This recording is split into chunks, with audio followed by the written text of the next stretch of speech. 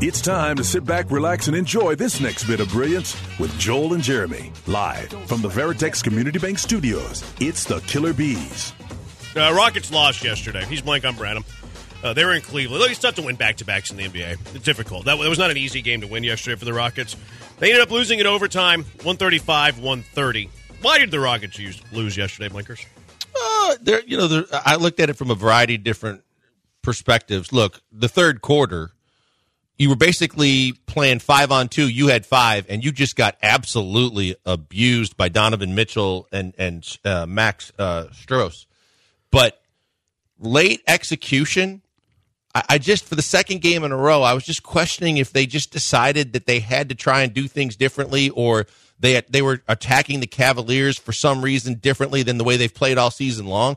I don't really agree with Alpi taking the last shot. I don't like the fact that, again, that they seem to be stuck on the perimeter and they do a lot of pull-up, long threes and kind of rushed shots where the defense has more guys down on that end of the floor than they do, and they still have plenty of time on the shot clock. And I just don't know why all of a sudden they've kind of, whether it's just they're doing it intentionally or it's just kind of like that's what they're doing naturally as in the flow of the game, but I just don't like the way that they're trying to execute offensively. To me, it's one specific thing, and it's that they gave up 43 points in the third quarter, 42 points in the third quarter. You touched on like who was killing you. You can't expect to win consistently in the NBA if you're giving up 42 points in a quarter of basketball. And this has been a Rockets team that's been way better defensively. So if another team scoring 42 on you is like, whoa, what just happened? But it also shows you like what it takes to be good in the NBA, what it takes to rack up a ton of wins. Like no one's expecting you to win a second leg of a back-to-back, quite frankly. Like you're not going to, especially on the road. Like it's very difficult for any NBA team, no matter who you're playing, to win a road game back-to-back, second leg. We know that to be true. But and I think the Rockets have already shown that they've taken the next step from where they were last year. Last year they were cellar dwellers. This year they're going to be around a 500 team, maybe a play-in team, playoff. We'll see.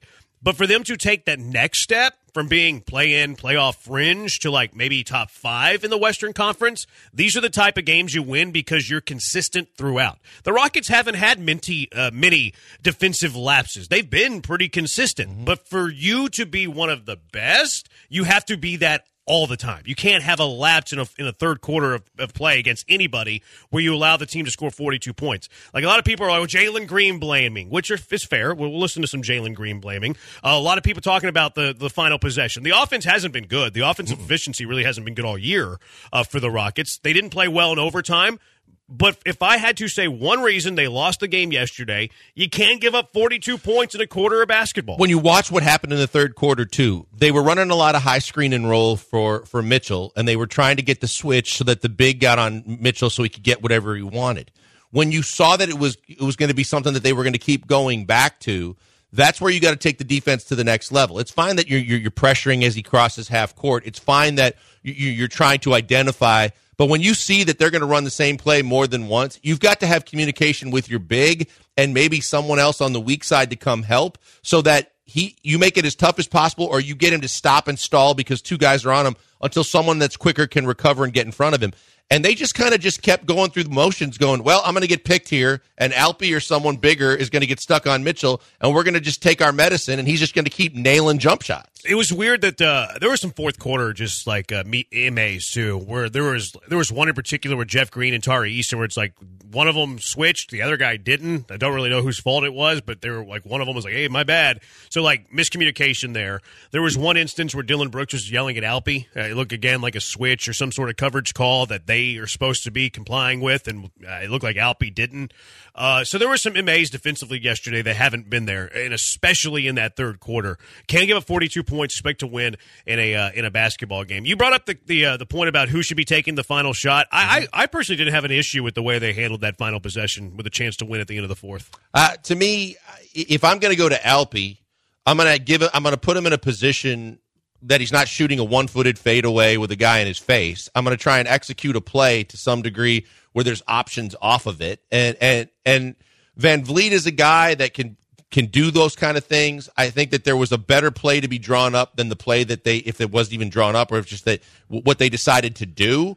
And I just thought that they could get a better look. See, I think that you should be going to your best offensive player in those spots, and I think Alpe's your best offensive player. If he's in the post and he's got time to maneuver. I mean, he was in the post, shot a fadeaway jumper from the post. Yeah, it was long. I mean, it was mid-range jumper. Yeah, I didn't like where it ended up. To me, you give the ball to Alpe and you let him make the decision on like where to go with the ball, and they played a one-on-one. What was the final clock at when they inbounded? It was like 7 I thought it was like 5.7, 5.7 or I think it was 7-1. Okay, if it was that much time, then what I would expect is that immediately you try and get him either on the elbow and in the low post, and then you've got away from the ball movement. Yeah. So that you've got a shooter somewhere that, because you think at some point Cleveland's going to double down on him or try and get it out of his hands, and that's where you end up getting a clean look. I didn't think that was a clean enough look with that much time on the clock. No, like the spacing was not great. Like you had, I think it was Fred VanVleet and Jalen Green standing like in almost identical spots. Like they could have reached over and touched each other's hands. It's like, give me a little better spacing there. Because one guy can defend both guys in that situation. Yeah, I mean, Cleveland too. To their credit, they just didn't send help. They're like, Jared Allen's one of our best defenders. We're just going to go straight up. And that's the other challenging thing too. Is like if you're Alpe in that spot, it's difficult to try to penetrate whenever you have Jared Allen defending, because you're usually not going to win that matchup. So he kind of settled for that fadeaway one-footed jumper, missed it. It almost went in. Like it looked good. Like it went halfway down, then popped out. Yeah, no, look, for as much as I didn't like the shot, it did have a chance to go in. So at least you got that. You got a clean look instead of some guy throwing a Hail Mary up there as the buzzer expired. But when you look at what they were trying to do, and the other thing that was puzzling to me, but maybe there was a message being sent. I know Jalen was on the floor late, but Jalen and Jabari were sitting for a majority of that fourth quarter. They were down a lot, and I don't know if that was just Udoka sending another message, or he liked the rhythm that these guys kind of got you back into to recover from the third quarter. Yeah, Jalen was he was off the floor at the end of the fourth, and they brought him in and played the entire overtime period. It's kind of odd there. I think Jabari was more about the matchups, because Cleveland to me looked like they were playing four guards and one big. Yeah. So it's like you can't have Alpe and Jabari out there if the other team has four guards. So they went smaller with Eason. Well, all night long Green. They were riding jump shooters that got hot, as well as the fact that between Mitchell and Strus got his, but who's the Sam Merrill from Utah State? So the guard that the Rockets could have had in the trade with the Nets and then didn't. LeVert. Yeah, Karis LeVert. So they were running a lot of like penetration actions off of whoever had the ball in his hands and then setting up their shooters. And I think that a lot of times the Rockets kind of fell asleep on that secondary defenses to make sure they were contesting jump shots and getting out into those passing lanes a little more. This guy, 7557, Rockets. This is staggering. I didn't realize this. I knew it was. I didn't realize the exact number. I knew it was bad. I didn't realize it was this bad. 7557 texted in. The difference between opponents' points per game at home and opponents' points per game on the road is not good for the Rockets. The Rockets are allowing on the road nearly 117 points a game. At home, they're allowing under 98 points a game. I was going to say it was under 100. Like, that's probably the signs of a young team. But at the same time, you got Fred VanVleet, you got Dylan Brooks, you got Ime Udoka. Like, I started this whole thing off by taking that next step. The Rockets have already taken the step from cellar dwellers up to like potential play-in, play-off team. Now what is it going to take for them to take the next step? And not expecting this year. Like, this is a process. This is a 2, 3, 4 year process. But that's got to get better. You can't allow 117 points per game on the road and allow under 98 points per game at home and have any sort of consistency. No, that's absolutely right. And I think that part of it was defined by how bad they were to start the season and how they couldn't get a win on the road. And maybe that's because the numbers haven't evened out yet. But yeah, I mean, you can't have that big of a letdown away from your own gym. I mean, if the system is there and everybody's getting it, then you're playing the same defense, doing the same things, home and road, and just the different color of your uniform that night should not matter. Yeah, no, that's got to get better. Like, second leg back-to-back, you can understand it on the second leg of a back-to-back sometimes. Like, maybe like trying to make sense of it, but consistently over the entire year, that can't happen. I think the other thing that we touched on that is going to become more and more evident as the season continues is they've got to get more help on the front line defensively. I just think that they're so small sometimes that they get either muscled out and bullied out, or they just can't rebound well enough. 6761 for the stat for that stat to mean is something. You need to know what the league average for the variation between home and away. Okay. 7557, can you answer that text for me? I want you to answer 6761's text. For that stat to mean something, you need to know what the league average for the variation between home and away. So what's the delta league average points per game home and away? And then tell me where the Rockets stack up on that so you can answer 6761's text. Corey says it feels like Fred VanVleet only starts taking over when they are down. That kind of bothers me. Fred VanVleet just does not seem like a takeover player. Now, he had a good game yesterday. Offensively was fantastic. I'm not sure that the Rockets really want Fred VanVleet to ever be let's take over the game offensively type of guy. I think that he had a lot of conversations with Ime both before he signed up and then after he signed on. And I think that those discussions were very deep in the fact that they're not looking for him to be a takeover go-to guy. His main responsibilities, besides being a coach on the floor and obviously still getting you points, is to be the floor general and to make sure he's getting everybody involved. I think sometimes you'd like to see more because he can be so good offensively. But I think that his job in his conversations with Udoka have been, hey, look, I got to distribute. I got to make sure these guys are doing what they need to do on both ends of the floor, and I got to put the guys in the right position so that they can score. I mean, he was dropping some dimes yesterday, though. 17 assists, that's a lot. That's a lot. That's a lot of assists. But I think that he can be aggressive offensively from time to time because he's a good enough shooter. Yeah, another thing for them to take the next level, they're going to have to get better offensively. And if it's with this team, maybe it is Fred VanVleet being a little bit more of the aggressor offensively. You would think it'd be Jalen Green taking the next step as a scorer. He hasn't even been as good of a scorer as he was last year.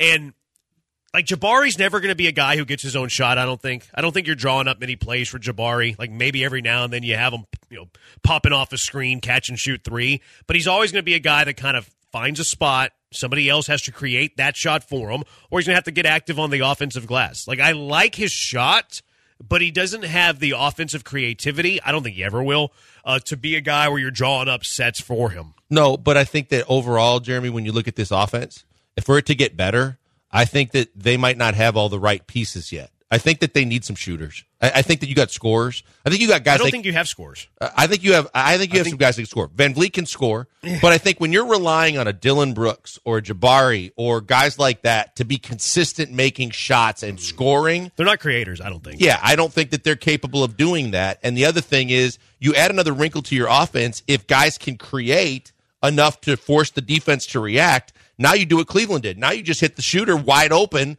with clean looks. See, I don't think you have much creativity. Like, I think Şengün does it in a really creative way, in a very different way, unique way. Like, I think he's one of those guys. He's a facilitator. He can be. Yeah. He can also get his, though. Sure. But you can go through him offensively. You can go with him to him in the post, and he's a good enough passer where you can beat teams that way. Jalen Green, you would hope, would become that guy. He has not yet to do that with Ime Udoka. See, that's the thing. Jalen's got the ability to do that, but when he gets into full-blown attack mode, it's to get his. He doesn't – I think he could get other guys involved a lot more than he does. When he has the ability to beat someone off the dribble and get into the paint, he's only thinking about finishing. The only game that I would argue differently on that, I would agree with you most of the time. There was the game that Fred VanVleet set out this year where, like, he started a point guard. It was like the point, yeah. Because I think Holiday was out that game, too. No, Holiday he played back Min was out, though. Min was out. Yeah. So Jalen Green was, like, he was almost the point guard for the entire game. And he had that huge third quarter where, like, he was scoring, he was dishing, and it's like, oh, man, that guy looks good. That's the only time we saw it all year. But that's the sign of a guy that hasn't completely bought in. He doesn't understand the system enough to realize that when he's completely bought in, he will get his, and he will have opportunities. But that's when it changes. When he gets into the paint and he understands, I'm going to get it to my teammates, and there's going to be other times when someone else is going to be in a position, LP and otherwise, to get me in my spot to get mine. See, I don't know if I'm going to say, like, he doesn't have the buy-in. I think it's more he needs the ball. And, like, when he doesn't have the ball, like, I think he becomes a little bit, like, rusty's a weird way to say it. You've said but about also, body like, language. Disinterested. Yeah, you've pointed out the body language definitely goes negative when he isn't seeing the ball a lot, and there's a lot of guys like that. But I just think that he hasn't completely bought into the fact that he believes if I kick that ball out, there's going to be other times that I'm going to get it kicked to me, and I'm still going to have opportunities. He believes that because he's always been trained that way in AAU and everything that he's been through with the G League, that once I get the ball, I got to score. I think it's more of a rhythm thing than buy-in. You think it's more buy-in? We'll agree to disagree. Hopefully, whatever he does, he ggets it figured out. 713-780-ESPN. So I was looking at the deficiency rating, defensive efficiency ratings. The Rockets are second in the NBA at home. They are 19th in the NBA on the road. It is by far the largest gap of any team in the NBA. Yeah, that's not league-wide. That's a Rockets problem. Yeah, they are getting – it is you can tell across the league that like it is higher on the road, but the Rockets is a crazy difference. So their delta, you said second to 19? Yeah. That's like 17. What is the what's the Bucks? The Bucks are – where's Milwaukee? It's in Wisconsin. Milwaukee is – they're 20th overall, so theirs isn't really good either. But theirs are almost the same. Like their defensive efficiency rating is a 1.108 at home. It's a 1.149 on the road. So it's not that different. But you know what that is? That's the Drew Holiday effect. Because Dame doesn't play defense like Drew Holiday. They had some guys last year that would actually defend. They were a really good defensive team, and they've sacrificed their defense to get more offense. 7557 got back to me. He said, Brian, I'm asking you a lot, man. I'm driving home. I cannot find the info quickly for the other texter. Going to need some time and a calculator. Just let us know whenever you get a chance. And stop texting when you're driving. I'm going to have to call Hollingsworth Law Firm for you. 713-780-ESPN. Let's get to some NFL would you rathers. Like, who would you rather have a future bet on to win the Super Bowl? Who would you rather have, Caleb Williams or Justin Fields next year? 713-780-3776 if you want to give us your would you rathers. It's the Killer Bees on ESPN 97.5 and ESPN 92.5. Hey, before we go to the break, look, with every passing day, you're closer to the holidays and you're further away from getting your shopping done, especially for your significant other. And that's why I'm here to help, because you don't want to get, as we start running down the countdown clock and you're getting into the fourth quarter of time before the holidays, you don't want to sit there and battle the malls and the crowds and find parking and try to figure it all out quickly. Then you got to wrap it and have everything ready for the Christmas season. All you got to do is go to pajamagram.com, because if your significant other is someone that really means something to you, you go and get the naturally nude-looking Pajamagram pajamas. She's going to love them. They are soft to the touch. They feel like second skin. They hug her curves, and she loves wearing them. But if she wears them for you, you're going to love them too. And the fact of the matter is, if you get them now, and they do run out for the holidays, so you need to kind of get on this. But if you go to pajamagram.com and get the naturally nude pajamas, they're going to throw in right now a special 2-for-1 offer. Well, they'll throw in the naturally nude nightgown as well. Now it's a 2-for-1 deal. Now you love it because you're actually saving money and getting a great deal. She's going to love it because she's going to love how they look and feel. She's going to wear them for you. It's a gift that keeps on giving, and the holidays are going to be merry and bright. That's why you would do it. But also, they're going to wrap it for you if you want them to. You tell them to. They wrap it for you. They get it there before Christmas. You don't have to go to the mall. You don't have to do anything extra, and you look like a hero in your household, not just for the holidays, but all season long. These pajamas aren't going anywhere after the holidays. So you know what? The more she wears them, the more she wears them for you, and the more fun you guys have and the more enjoyment this holidays and all year long. Check them out today, pajamagram.com. Get that 2-for-1 deal. Check out the naturally nude pajamas and get the naturally nude nightgown for free.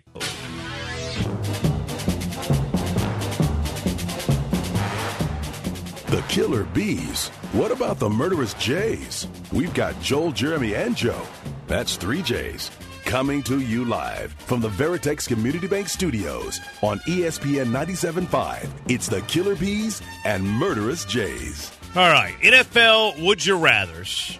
We have breaking news. Ladies and gentlemen, I've just been handed an urgent news story. Stop what you're doing and listen. Good, Joe. It's not good, because it probably means C.J. Stroud's not playing this weekend. They've claimed a quarterback. They have signed a quarterback. They have signed Tim Boyle, former Jets starting quarterback. Former Packers backup quarterback. Yep. Oh, boy. Is there a corresponding roster move? Now, this is practice squad, so this could be just insurance policy. Yeah, that's what I was asking. It's also, it doesn't, they're also, but it means they're not 100% sure. Oh, for sure. At a minimum of that, It means they're, at minimum, I'm going to steal that as I draft up my tweet here. Yeah, it means they're not 100% sure C.J. Stroud can play Sunday. Absolutely. I don't think any of us were either. But I think this solidifies the fact that maybe there's a greater chance he doesn't play and that they're covering their bases and making sure they got another quarterback in the building. But that's not good. I mean, he saw symptoms. I told you that caught my eye. It's early, but yeah, it's not good. Tim Boyle, too. I'd rather have Tim Tebow. Tim Boyle sucks. I would have loved Tim Tebow. I'd rather have Tim Tebow. Is he still trying to play baseball? No, I that's think over. he's done. He's done with all that? He's just going to the SEC network? He's just keeping up his... He's rarely on there. I think he's a motivational speech kind of guy these days. He does. I know he makes some appearances on SEC network and blah, blah, blah.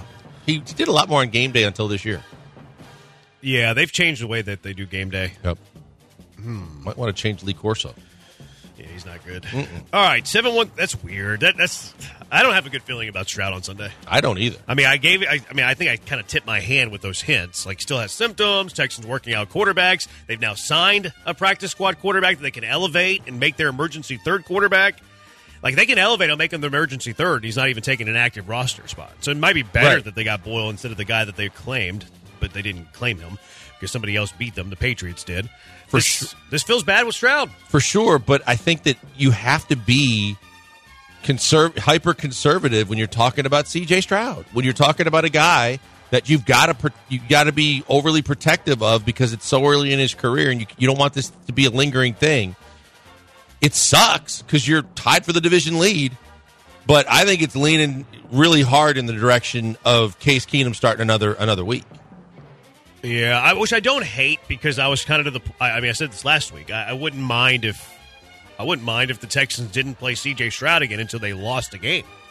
Like, you win against Tennessee, it buys you another week. It buys you another week for C.J. Stroud to get healthy. C.J. Stroud's head is the focus, the focal point. You got to make sure it's healthy going forward.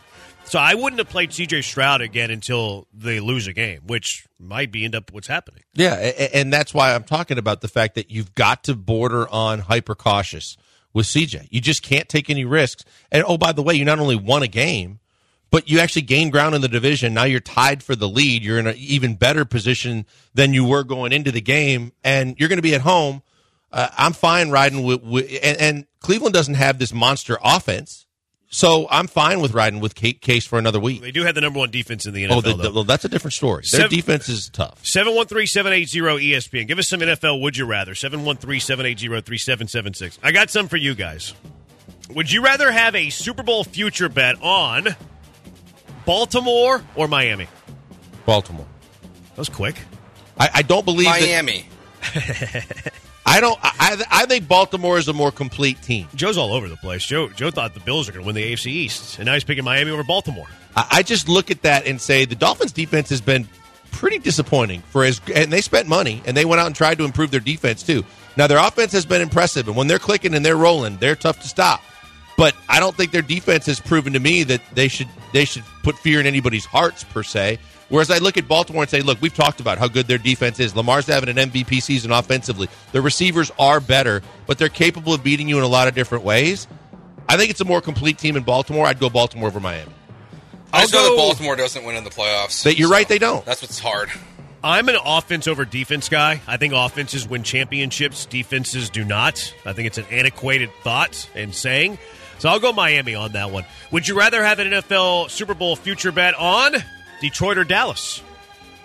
I think Dallas is a more well-rounded team this season. I think that when you look at the future, I think Detroit's still shaping up right. I don't trust Jared Goff. I haven't.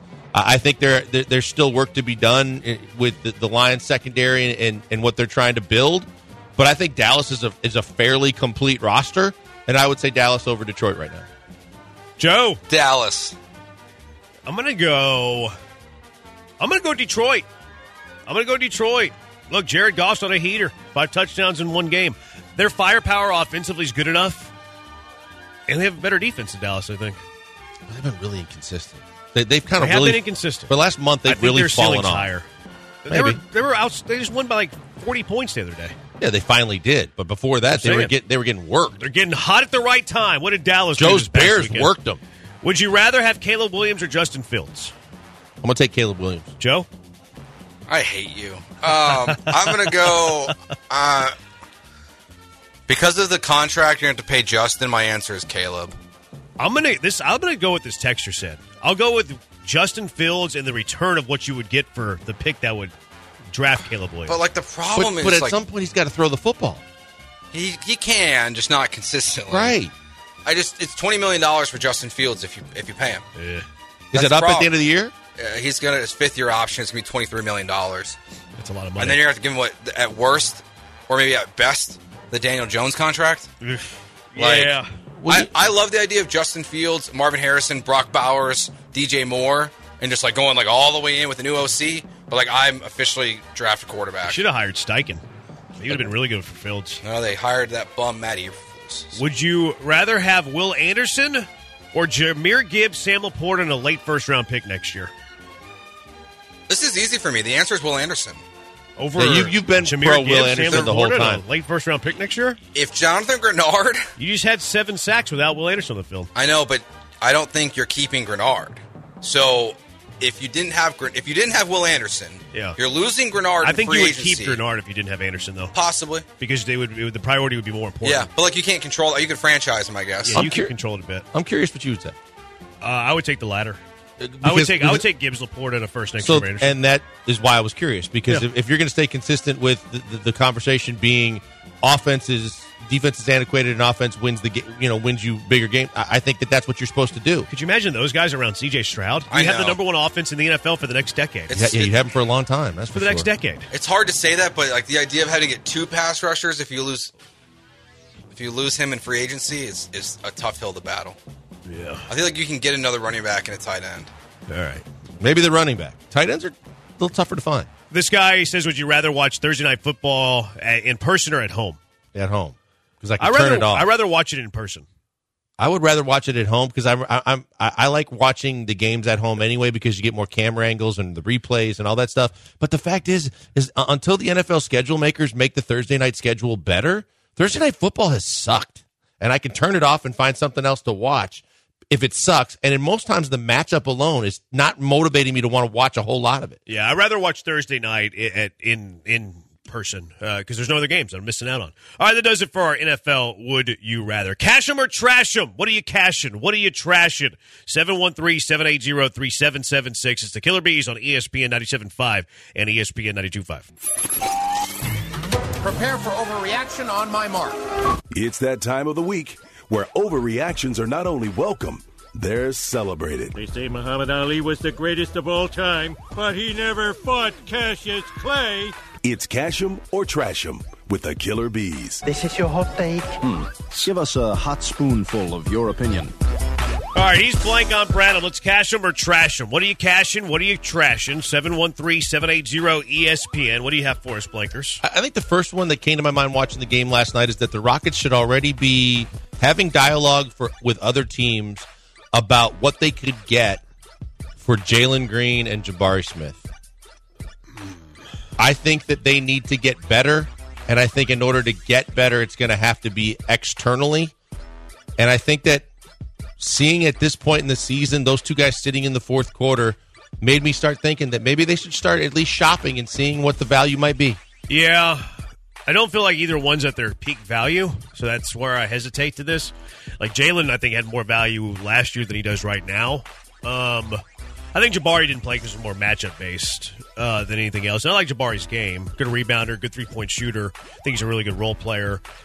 The fear that I have of trading those two guys is if you trade those two guys for like a dude that's 29, 30 years old, I think it lowers your ceiling and it decreases your chances of winning an NBA championship. See, I think that there's so much youth that you still have Tari Eason. You still have Amen Thompson. You've still got a lot, and you don't have to trade both of them. You could trade just one of them. But I would just at least have conversations to see what the value is, because I'm not sure. Yeah, I will cash that they should at least have conversations to see the value. I will trash that they should trade them, though. Trash. Either one of them. Yeah, I'm not. Well, both of them right now are at their peak value. I don't like selling guys when they're low. I think it's a bad. I think Jabari's value practice. is actually higher than it was a year ago. Getting double-doubles and feeling a little bit more confident within. His highest value is when he got drafted. Well, there's no doubt about that, but I think last year was a lot of people were questioning a lot of things with him, and then he got more consistent this year. Yeah, he doesn't really have much offensive creativity. He's kind of catch and shoot, play D, and it's not a bad thing. It's not a bad thing. I just don't know how much demand he would have. Joe? I'm going to cash the idea of talking to people. I'm going to trash the idea of trading Jabari. I'll cash the idea of trading Jalen. Okay. I think you can still get real value for him. In a trade. Okay. All right. Did you see what Rashard Mendenhall said? He said, I'm sick of average white guys commenting on football. Y'all not even good at football. Can we please replace the Pro Bowl with an all-black versus all-white bowl so these cats can stop trying to teach me who's good at football? I'm better than your GOAT. Well, you're not better than Christian McCaffrey. You're not better than Tom Brady. But I do love this idea from Rashard Mendenhall. I love this idea so much I started thinking about how Vegas would handicap this game. I have this as the all-black team being favored by 24 points. Cash or trash that if we followed Rashard Mendenhall's idea and instead of a Pro Bowl, we had what Rashard Mendenhall wants us to do, an all-black team versus an all-white team, that the all-black team will be favored by 24 points. I would think that the margin would be less. I'm not a big fan of the conversation, but I think that... Why? Because someone's going to take it too far with the race relations in this. That's on them. But I think that when I started just thinking about the roster, I think that there's really good. You could put a really good team together to where on both sides to where it would be more competitive. I could see this being 8 to 10 point spread. Ooh, that's light. I think it's 24. Now there are some questions about which team does Pat Mahomes play for? I think it's their choice. He's half. That's their choice. Is it their choice? I think so. Well, or with the male dominant gene? Is that sexist? Yes. Maybe. It's a sexist remark to a racist conversation. It's not very true. It's very, very It's 100% true. a racist He's conversation. absolutely right. I think you let them choose what side they want to be on. Okay. My question is what happens to do the Polynesian players just get left out? That's another really good question. Does Kyrie Fairbairn not get to kick? See, I think you should have a draft of the unsures. That's a good goal. If you had Pat Mahomes, you mentioned something like Tua, anyone that you have question marks about, you should have a draft for those guys. Now, why I think it's going to be 24 points? Who's playing safety? What's Who's your playing secondary? corner? Your secondary is atrocious. You're going to have a secondary of ball boys that are trying to defend Tyreek Hill, that are trying to defend Justin Jefferson, that are trying to defend Chase, that are trying to defend Devontae Adams, that are trying to defend Tank Dell. Your secondary is you think Tank Dell's on that team? Go Cougs. That your secondary is going to be just The absolutely corners are the biggest destroyed. problem. You could find some safety. Who? Name them. Oh, the Eagles guy, Blankenship. Yeah. There. Good luck. Well, what's his name? Smith from the Vikings he's not in his heyday as much as he was, but he's been tough. What's Jason Sehorn up to these days? Will Compton. Andrew Harmon? Will Compton said Christian McCaffrey's going to have to play both ways. He's got to play. I watched that with him. He's got to play safety. He also said we're going to have to get that guy from Iowa that's still playing. He's going to get promoted up to the league. Called up. Yeah, I think it's a 24-point spread. I think that number's right. I'm going to cash it because the white team has no corners or safeties. Yeah, the white team can score though. The white team's got a good offense. Yeah, but it's going to have to be a 70-63 victory. It's going to be a shootout. And, the white team's defensive line ain't bad. Well, the middle of the defensive line, I'm not sure how good they are, but they have some pass rushers. You got Watt. You got Hutchinson. You got the Boses. Yeah, you got both Boses. You got some pass rushers. You got Crosby. Yeah. You got some pass rushers, but your interior is not great. And you probably get some linebackers. I think they're going to be in a a 14 set most of the time. You're going to have, Christian McCaffrey in the backfield, but you're going to have, Travis Kelce, TJ Hawkinson, Sam Laporta, all on the field at one time. Yeah. They're tight. They have all the tight ends. Yeah, no wide receivers besides Cooper Kupp. They really don't but you have all the tight ends. So you're good. All right, what are you cashing or trashing? Cash or trash, Jim Crane is going to sell the Astros. Oh, Joe. This isn't my take. This is one that's floating around Twitter. I don't like that you just brought this up for different reasons, actually. Oh, no. Did I spoil something? Look at the rundown. Oh, no. No, it's not on the rundown. It might have been tomorrow. I'm trashing this. Jim Crane has had too much success. He enjoys being a sports owner as opposed to a very successful and aggressive just business owner or owner of several businesses. I don't see him selling this team anytime soon. It's unfortunate that, again, it's another situation where the fan base is questioning ownership, and you are letting that window kind of close a little bit if you get to be too conservative.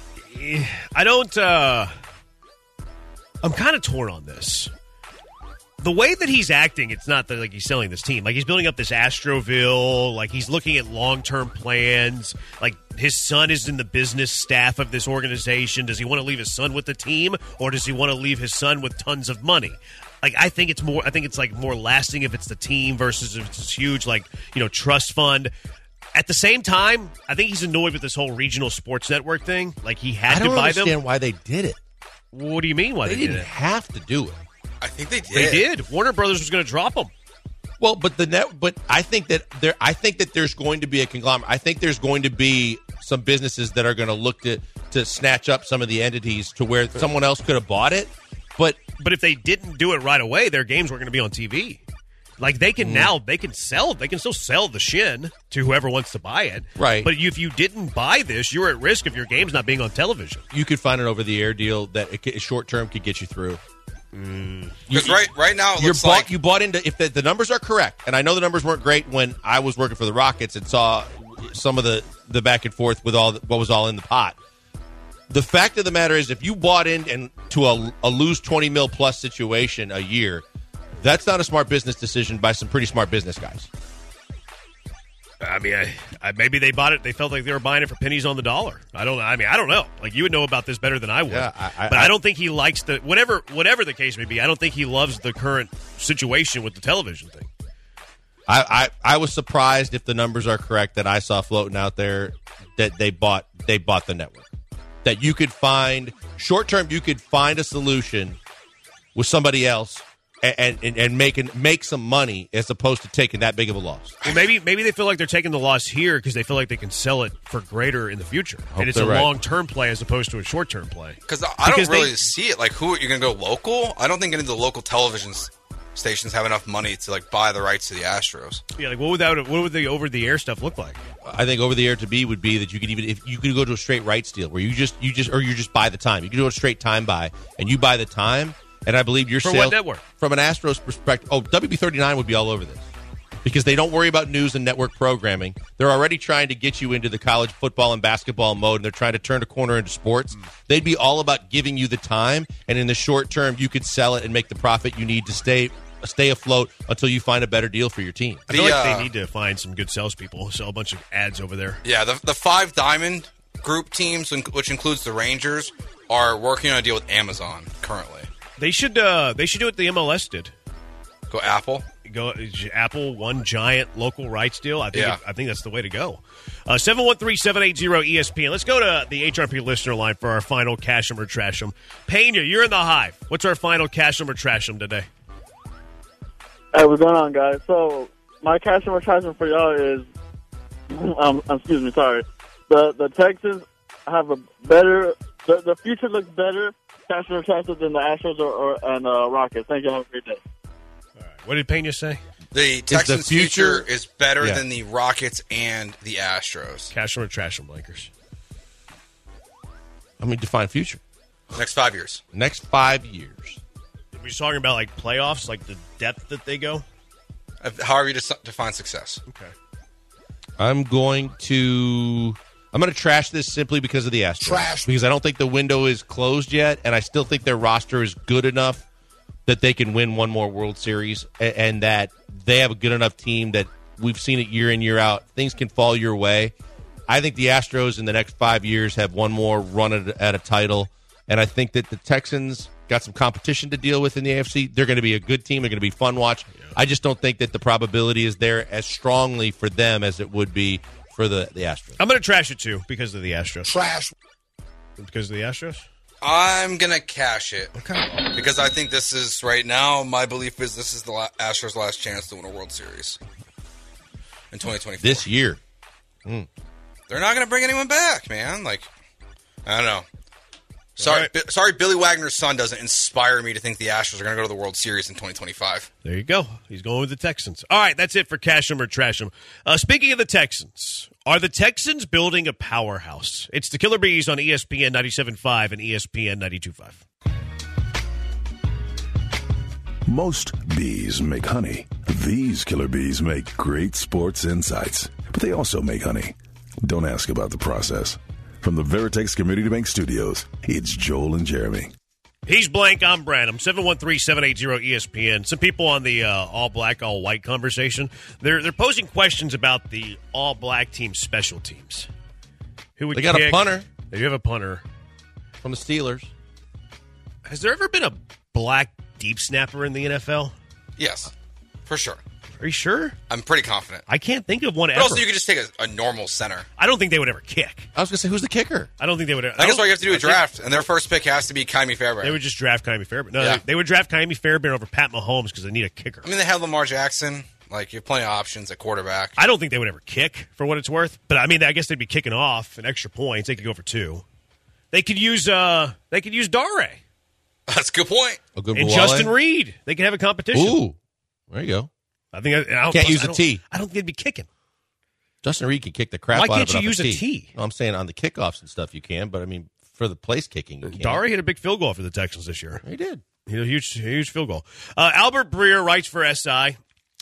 Case Keenum, after the game the other day, he said that to the sideline reporter that he feels like the Texans, top to bottom, are one of the best teams in the NFL. And Albert Breer wrote in his story today or it's actually yesterday, he said that caught his ear, that made his, it caught his interest. So he said he got Case Keenum on the phone, I'm sure through the PR team, and he wanted to ask him. Like, why do you think that? And Case Keenum's answer was, I think it starts with CJ. Man, I'll be honest, I think he's got a chance to be one of the best of all time. I really do. That's high praise. Yeah. He said, I think he's a generational talent. I'll say that again. Man, that dude is a dog. Great vision, great pocket awareness, is athletic, can move, can make any throw on the field, strong throws, touch throws, and he's a great leader. He's young, but I mean he's mature for his age, and the whole quarterback room in general can play. I'm confident in myself. I'm confident in Davis. We all know how brilliant Case Keenum is. He went to one of the highest level of educational institutions in the country. So hearing a guy that is this intelligent in Case Keenum talk about C.J. Stroud this way, it's pretty special. Like, it's high praise. Like, he says he has a chance to be a generational talent, one of the best of all time. Like, Case has seen some quarterbacks. He played with Josh Allen last year. You love him. He's just I like Josh Allen's. I think he's incredibly talented. I just think makes tons of turnovers. Like, I think he's incredible talent, but he makes too many mistakes. He makes too many turnovers. That's why I feel about Josh Allen.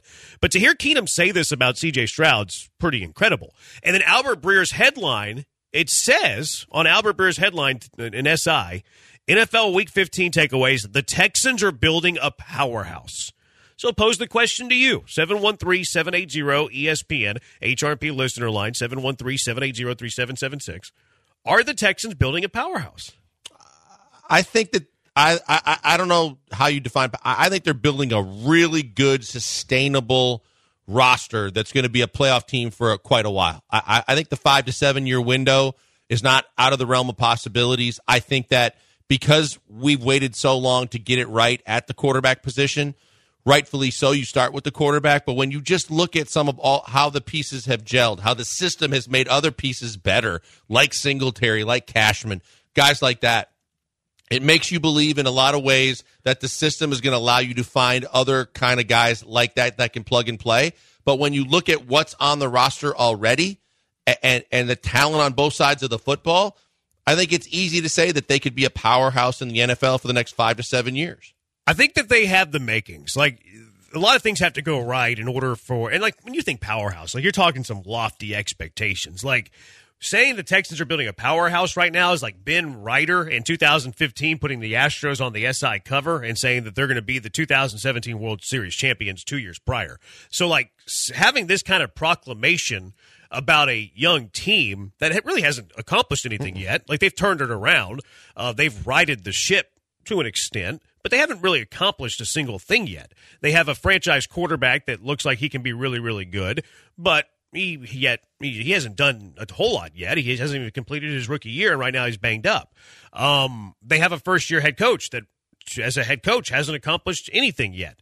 The Houston Texans in 2023 haven't done anything yet. They've won 8 games. They might go 0-3 the next 3 weeks and go 8-9 and miss the playoffs and still be a sub-500 team. So, like, they haven't accomplished a single thing yet. So saying that the Texans are building a powerhouse, Albert Breer saying that, is a bold proclamation. It is a huge hot take. It's very similar, in my opinion, to Ben Ryder saying that the Astros are going to win the World Series in 2 years whenever they were lousy in 2015. I will say that they have the makings. And to me, it starts with where Case started with, because you have to have two things. You got to have a good head coach. And I think DeMeco is a good head coach. There's some things that we question about DeMeco, which you're going to do that with every NFL coach. And then you have to have the quarterback. And then that's what you start building around. I think that they have both. And I also like some of the young players around him. I love Tank Dell, obviously. You flip it over to the defensive side. I like Will Anderson. I like Derek Stingley. Whenever he's on the field, he's really good. Christian Harris is starting to come into his own. Not great in coverage, but he's really good at attacking the ball carrier. Jalen Petrie. DeMeco said he had his best game. So, the makings are there.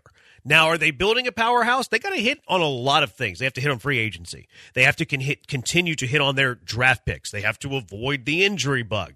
So I think that the makings are there, but I can't say that the Texans are in the process of this giant powerhouse being built. But I think that when you think about it from a positive side, that it very well could be that they're building a powerhouse. You think about it's a pass-happy NFL, and you've got a go-to receiver that is electric in Tank Dell.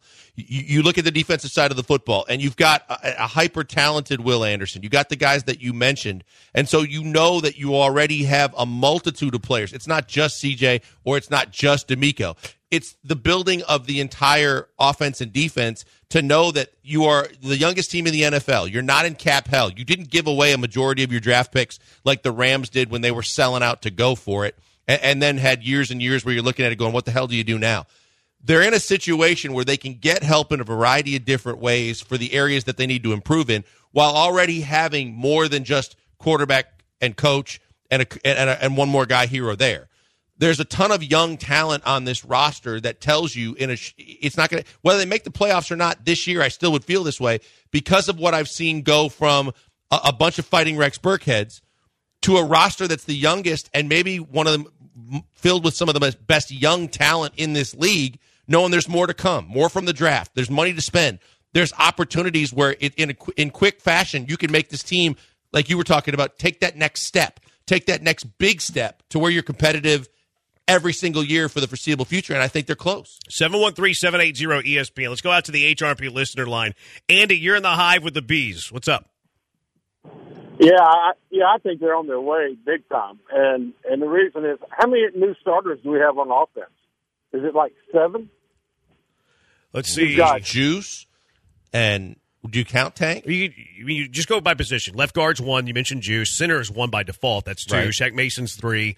Titus should have been your right tackle, so I'm not going to count that. Your top 2 receivers are Tank. Yes, I would count Tank. That's 4. Nico is already here. Right. Schultz is 5. CJ's 6. Singletary. And then Singletary's 7. Yeah, so 7. 7 of your 11-ish. Yeah, let's just add 2 more next year, either in their first or second draft pick, or 1 in free agency. And then think about defense. Let's add 2 to 3 starters, maybe just 2 more starters. Just add 4 real good starters next year, and this team is going to be double-digit winner. Heck, they may be a double-digit winner this year. Appreciate the call, Andy. Look, the biggest challenge you're going to have is what we talked about, was it yesterday, where it's not just adding, it's not letting guys walk away. Because right now you're looking at that from Andy's perspective, but you're counting Grenard. You're counting Stevie Nelson. You're counting guys Cashman. You're counting guys that have been a big part of what they've been able to accomplish defensively, and now you have to start questioning, am I counting them in the future? Because you don't know. Yeah, you can keep adding, but subtraction is going to kill you too, because these guys are setting themselves up for greener pastures because of the fact that they played so well here, and you're going to have to pay to keep them. But the next few years should be more addition than subtraction, because your better players, for the most part, are on rookie deals. So, and you have tons of cap space, and you still have a decent amount of draft capital. So to his point, you should be able to add a couple of starters in free agency. I think a first-round draft pick should be an automatic starter. I think a second-round draft pick should be a starter as well. Maybe a third, maybe a fourth. Like, if you get one starter from the 3rd through 7th round, that's a win. First and second rounders should be starters from day one. So, yeah, they could potentially add 4 more starters based on salary cap space, and then the draft as well. 713-780-ESPN. Are the Texans building a powerhouse? Albert Breer thinks so. Do you think so? It's the Killer Bees on ESPN 97.5 and ESPN 92.5.